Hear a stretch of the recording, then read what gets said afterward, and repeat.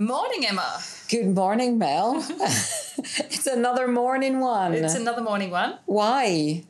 Because my kids are probably still in bed and this is a great time to be here. They are supervised. My husband is home. No, he's not. No, he's home, but he's still drunk from last night. That is so not true, listeners. No, it's not. I don't even think Justin drinks. He doesn't drink at all. No. That's either does my husband. We've got the rare Australian guys that don't drink. Yeah. Doesn't mean we drink twice as much. But it means we could drink twice as much. Matt, what are we talking about today? Today we're talking about how do we eliminate misbehaviour before it even happens by managing the home environment. Okay, so talking about cutting it off at the pass before it even happens. If we don't have it there, we don't have to manage it. Oh, that seems like common sense, but is it practical? Well, it should be practical. It's all about practical strategies.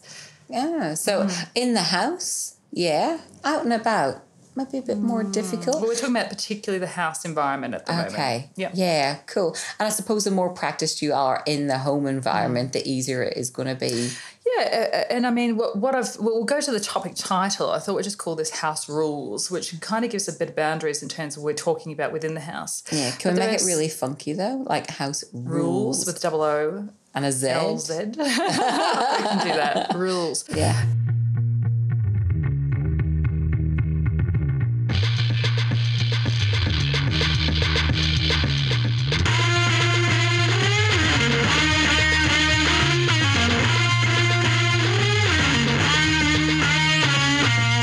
Taking us back to the harking back, this is showing my age, to the days of, was it Fast Forward where they had Kylie? Who was, Kylie? You know who I'm talking about? Kylie Mole. Kylie Mole. Who is that? Oh, my, yeah, you wouldn't know. Guys are just guys. Yeah, that's it. Chewy? She was have the Chewy. Emma wouldn't have been here. Would you have been here? 20 years ago I come here. Yeah, it probably was about that Would have been long. over 20. Well, it would have been, the Comedy Club, wasn't it? Yeah, Comedy Company. Sorry. Oh, my goodness. We are old, Brad. Con the Fruiterer. Yeah. That sounds like Kama Sutra. Is that meant to be? Con the Fruiterer. So basically, you shouldn't be listening to this if you aren't at least in your 40s. That's a disclaimer. It usually comes with a PG and M rated just because of my potty mouth. But today's disclaimer is you'll not get anything out of today unless you're in your 40s. And even at that, I'm in my 40s, but only just. Yeah. Only just. Well, let's talk about environment. So how do we actually structure the environment so that we can prevent misbehaviour in the first place? Padded room? That's one option. Yeah. How effective is that? That's a kind of possibly short-term versus long-term consequences of your short-term interventions. Or a more likely possibility of being a parent who has lost their stuff down the track. Yeah. But I'm thinking about even just ensuring that you've got an environment where kids can play happily, that there's a safe environment with lots of safe toys, that you've got things that are breakable out of the way or valuables are out of the way. So it's about going into your home and looking at where can I take the pressure of having to supervise as closely as I would otherwise by just managing that environment. So I suppose whenever, especially if you have first children, when it's our first one, before we have kids, we have our houses. Usually our houses are beautiful, full of all our favourite stuff, and, everything's out on display because there's very little to no risk. And then when you have your first child, well, that's it. Everything has to be behind safety locks and stuff. You all of a sudden start to realise things that you never even thought of as breakable as being breakable, or can be destroyed. Yeah. And things that you wouldn't think would interest kids at all. Glasses. They find empty glasses. Yeah. Fantastic. That's the Favorite thing? Yeah, beads, jewelry, Yeah. Yeah. Vases of flowers. vases of flowers, Stuff ornaments. stuff that you wouldn't necessarily think they would be attracted to because, well, they're not necessarily that colourful. Yeah. Like sometimes tend to think that kids are only attracted to things that are bright and colourful. They're more attracted to those type of things, of course, but those inanimate objects that you would think that don't really pose a risk are often the ones that cause injury. Yep. And from a child's perspective, young children often learn about objects by popping them in the mouths, by trying to taste them, having their tongue around them. So you can pretty much guarantee a lot of those things are going to find their way into a toddler's mouth. Mm-hmm. The dog. Yes. The dog's food. I suppose we should really mention during this podcast at some stage, a lot of this is, I tend not to use the words common sense because it doesn't exist. Common sense is not that common. Exactly. But a lot of this stuff is really child safety as well. So it's really, for me, when I speak to parents that haven't had their baby yet, so baby's still brewing, I say to them, get down on the floor, not on your tummy, mum, because it's usually bulging by then, but get down or sit down on the floor and look at what you can reach. And if whatever you can reach poses a risk, then you need to remove it out of the way. Absolutely. Not a lot of people think to do that. And now there's going to be a lot of the listeners going, that would have been an easy way to do it. Absolutely. If you don't want to be hovering over your child, monitoring everything that they're doing and driving yourself crazy in the process, then really adjusting the environment temporarily. This is a phase. This is for a certain number of years. Then that's going to prevent a lot of issues. Yeah, your spare room is going to come in really handy as a storeroom, I reckon, for the first few years. Look, on another safety note as well, one of the big risks, especially for little babies, and I know we're going to talk more about the toddler years, but especially for babies, is the dog's bowl. As you said before, things end up in the mouth. So if you've got dog biscuits in there, there's a choking hazard for a baby. But drownings in... Even very, very small amounts of water. Yeah. Absolutely. Yeah. So that dog's bowl of water, if your child goes face first into that and can't get out of that situation, it's really dodgy. No matter how small the bowl is. Yeah. You just got to be so careful whenever you've got a new baby in the house. Obviously the first few weeks you're out of danger because they're not going to go anywhere. Exactly, they're immobile, largely. But because of the neck strength that infants have, or the lack of neck strength, then often they find it difficult to get themselves out of difficult situations. But for sure, whenever they start rolling, once they're rolling and you walk out of the room, you'll walk back into the room and find them over the other side. And that's when it becomes a big problem. So being able to create a space where children can play safely really, really important. For sure. But fast forwarding into toddler years, whenever they are mobile, whenever they are crawling around or up on their feet, stumbling around, that's whenever you have to take a special care whenever you're looking at, minimizing damage in the household. But looking back to Cooper, who's now 13, looking back to when he was a 2-year-old, I'm pretty sure he thought his name was No. And Stop. That's exactly right. We want to ideally minimize the amount of times that we have to tell a child no. Yeah. And simply because if we're saying no over and over again, well, we don't want our child to become to feel that it's their name. But generally, it starts to lose the impact it has. Yeah. Absolutely. And that's exactly what I found as well. No mean just let's try it anyway. Yeah, absolutely. The other thing is if you're going to get into the house rules, we want to keep those, and this is, as children are 2 and up generally, you want to keep the number of rules at a minimum. Okay, preferentially, rules should be positively phrased. So it should tell a child what they should do rather than what they shouldn't do. So for instance, we walk in the house. Even better. The reason with the problem with negatively phrased rules is that it tells a child what they shouldn't do, but it doesn't tell them what they should do. So there's 101 other ways that they could get through the house. Like, we roll through the house. We ride on a motorbike through the house. It tells them what they shouldn't do. But what we really want to do is to be able to tell them what they should do. So we walk in the house. Mm-hmm. That makes sense. Absolutely. Although, having said that, like house rules, we can phrase them negatively, but usually we focus on rules that are very, very hard to identify what they should be doing instead. So, for instance, it might be we don't spit. Okay, we're not telling them the various things that they could do, because it could be a whole range of really appropriate behaviours, but spitting is not one of them. Yeah. So we don't spit in the house, or we don't spit full stop, really. That might be one we use a don't, or we negatively word the rule. Yeah. We don't spit. We just let it fall out of our mouths. We don't bite our sister. We suck her. We suck her firmly.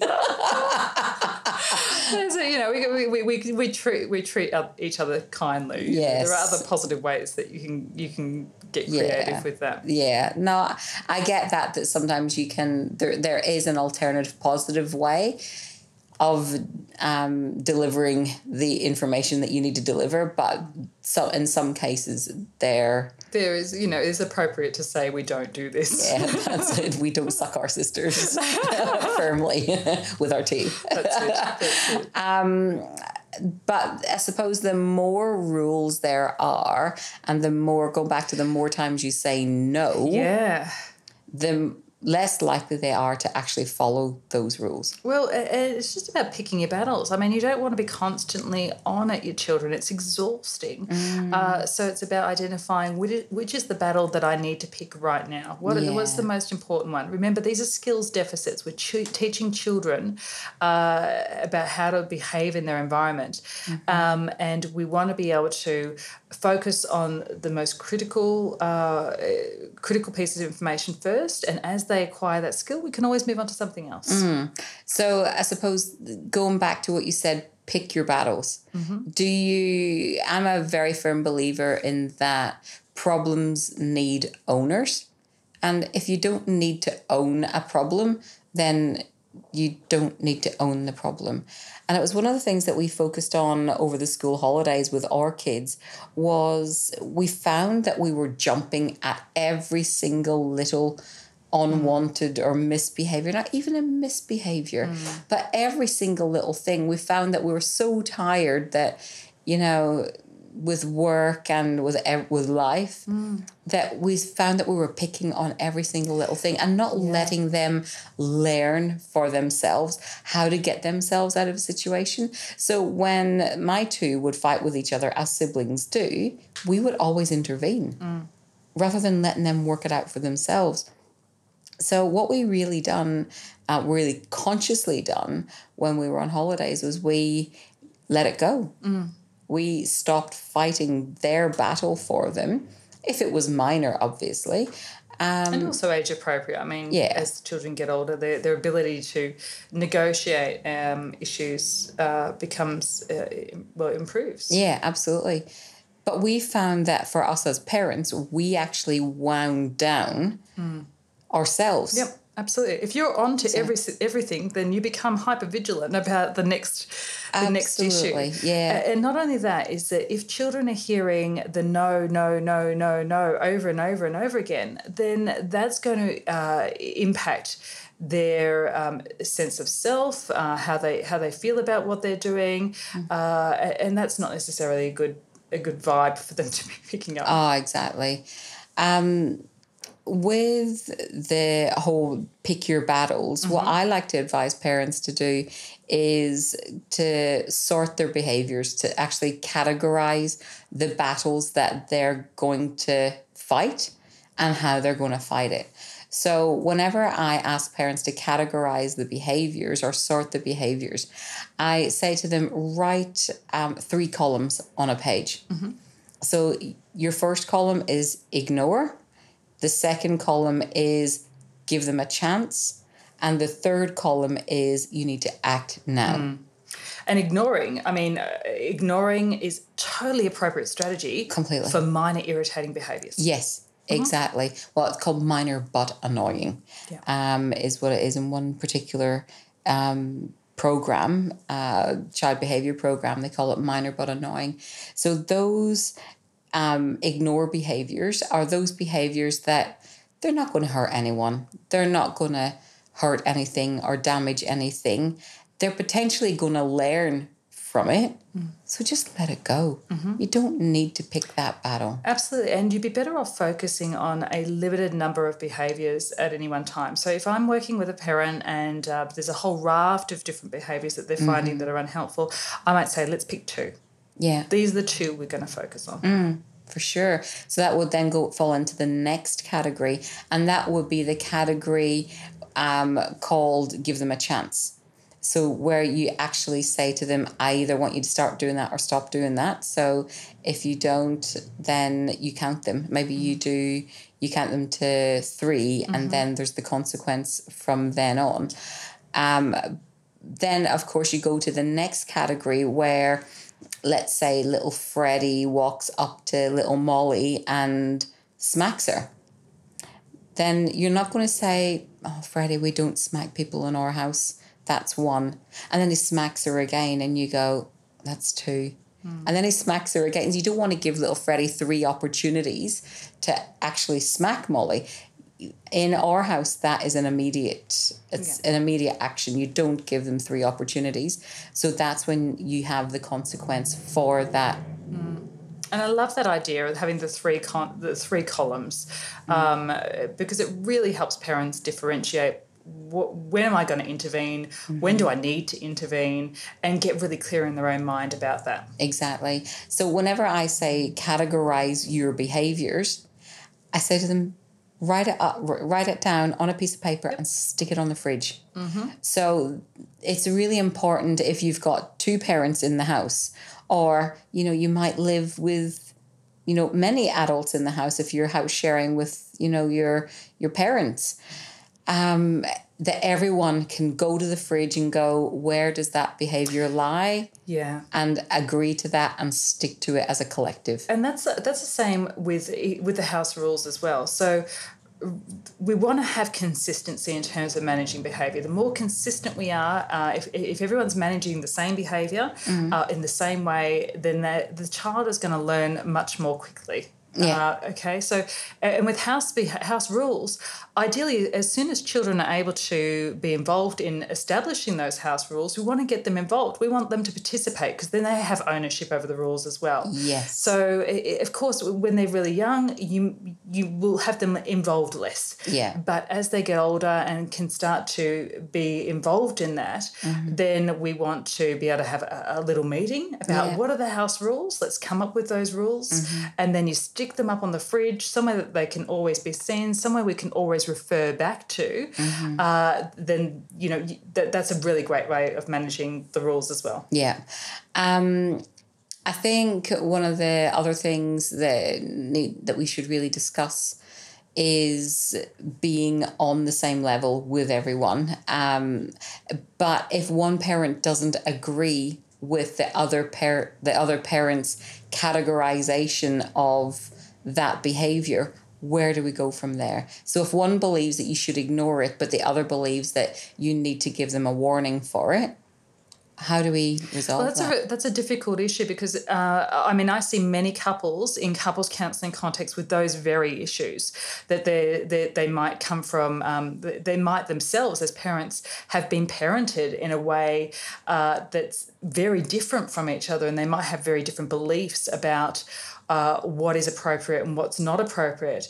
And I would say until you can agree, then it's probably more helpful not to go in independently and deal with those behaviours in a different way. It's really important that you are all on the same page. Otherwise, what it does is it causes potential for triangulation where you might have a parent siding with a child's view and really bringing parents into conflict. I can't do that because mum said no. Yep, absolutely. And not only that, that it can cause tension within the relationship between the parents too. Absolutely. And their toddlers especially are very quick to test where the both parents sit. They'll be great at co-opting. Oh, completely. And then, of course, I never thought, I was one of these parents that, my child will never do that. They'll come to me and they'll say, I want a lolly. And if I say no, then they'll never go to dad and say, I want a lolly. Because my kids will never be like that. My kids were both like that. Because that's normal. Exactly. They're testing things out. Absolutely. But if Mark isn't on the same page as me, then it just creates further tension. Exactly. So, rules. Yeah, absolutely. And, take some time over it. Make sure that you and your partner are on the same page with it, that you both get some agreement.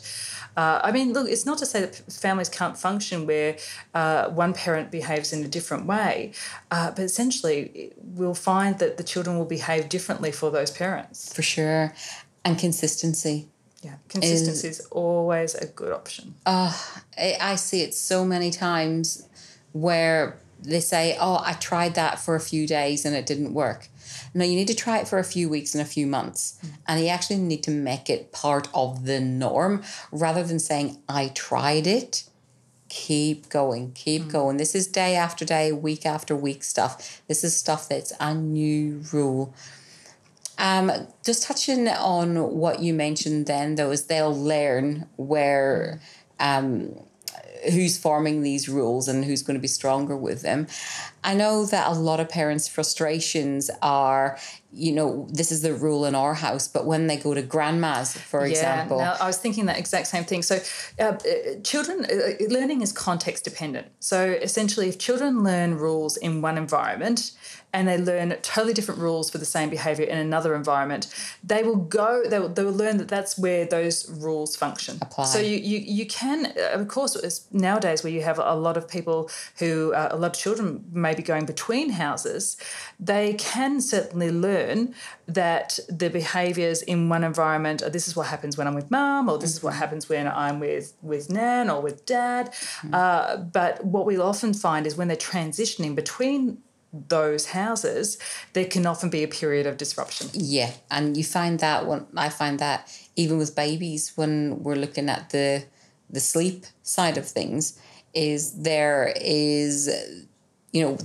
sleep really well at dad's house, but they come back to mum's and they're up all through the night. Yeah.